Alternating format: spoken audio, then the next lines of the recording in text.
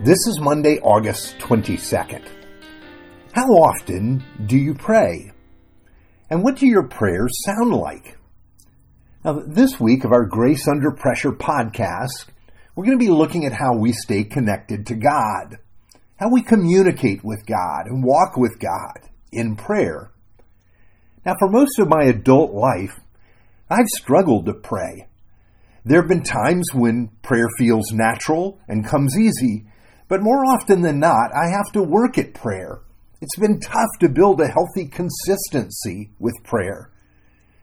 Now, when people ask me how they can pray for me, I often say, pray for my prayers. That's how you can pray for me. So why do we find prayer so difficult? Well, first, I think it's because we don't know how to pray. And that's okay, because this is where all of us begin with God. Scripture tells us that we are estranged from the Lord until Jesus redeems us and until the Father brings us into His family through adoption. Until that time, we may feel ambivalent about God and not sure how we can talk with God. Even the disciples of Jesus said to Him, "Teach us how to pray." And that's the text I want to look at with you today as we begin to think about prayer. This is Luke chapter 11, verse 1 to 4. One day Jesus was praying in a certain place. And when he finished, one of his disciples said to him, "Lord, teach us to pray, just as John taught his disciples." And he said to them, "When you pray, say, 'Father, hallowed be your name, your kingdom come. Give us each day our daily bread. Forgive us our sins, for we also forgive everyone who sins against us. And lead us not into temptation.'" Now we know these words as the Lord's Prayer. Jesus has taught his disciples this prayer as a model prayer, you could say. Now at the time, the Jewish people were known for lengthy prayers they liked giving in public so that people might see them and think well of them. But Jesus' prayer is nothing like that. Notice he begins by addressing God as Father. This was not a common address for the Jewish people to use to speak of God. Only once do we find this title for God used in the Old Testament. You see, the term Father was far too familiar for the Jewish people to use to speak of Almighty God, the one that is holy. So why does Jesus begin his prayer in this way?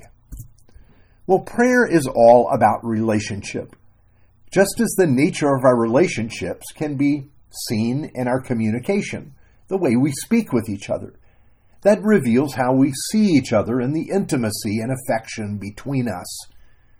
What words of affection do you use with people you love? And how is your communication different with those you're close to than those that are at a distance from you?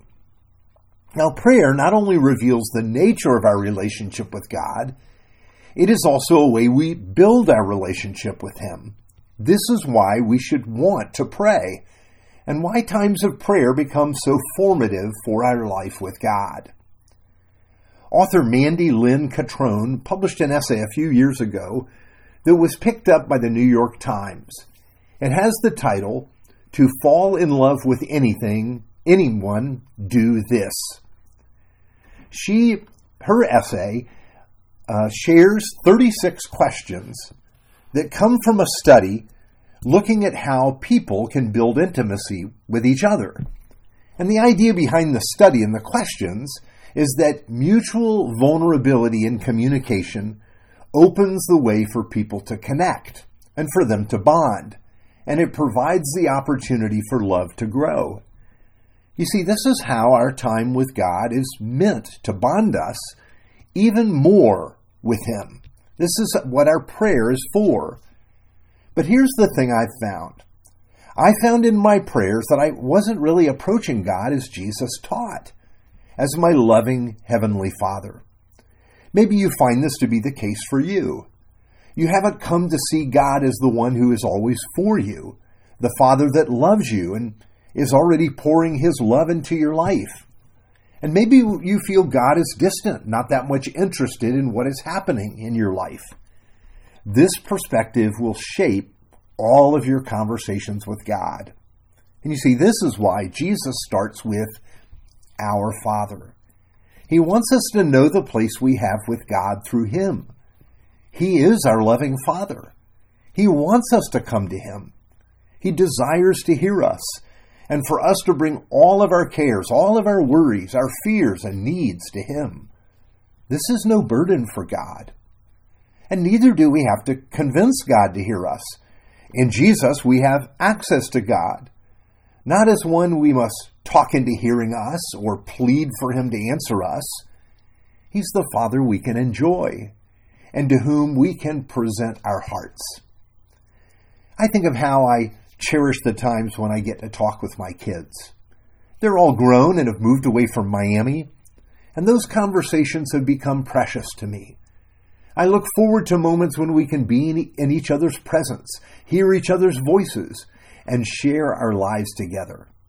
And I think if this is how I feel about my children, how must my Heavenly Father look at each of us and at me when we come to Him? You see, this means prayer is not a burden we have laid upon us. It is a glorious opportunity to go to our Father, to enjoy being together, and to share our life with God. Let's pray.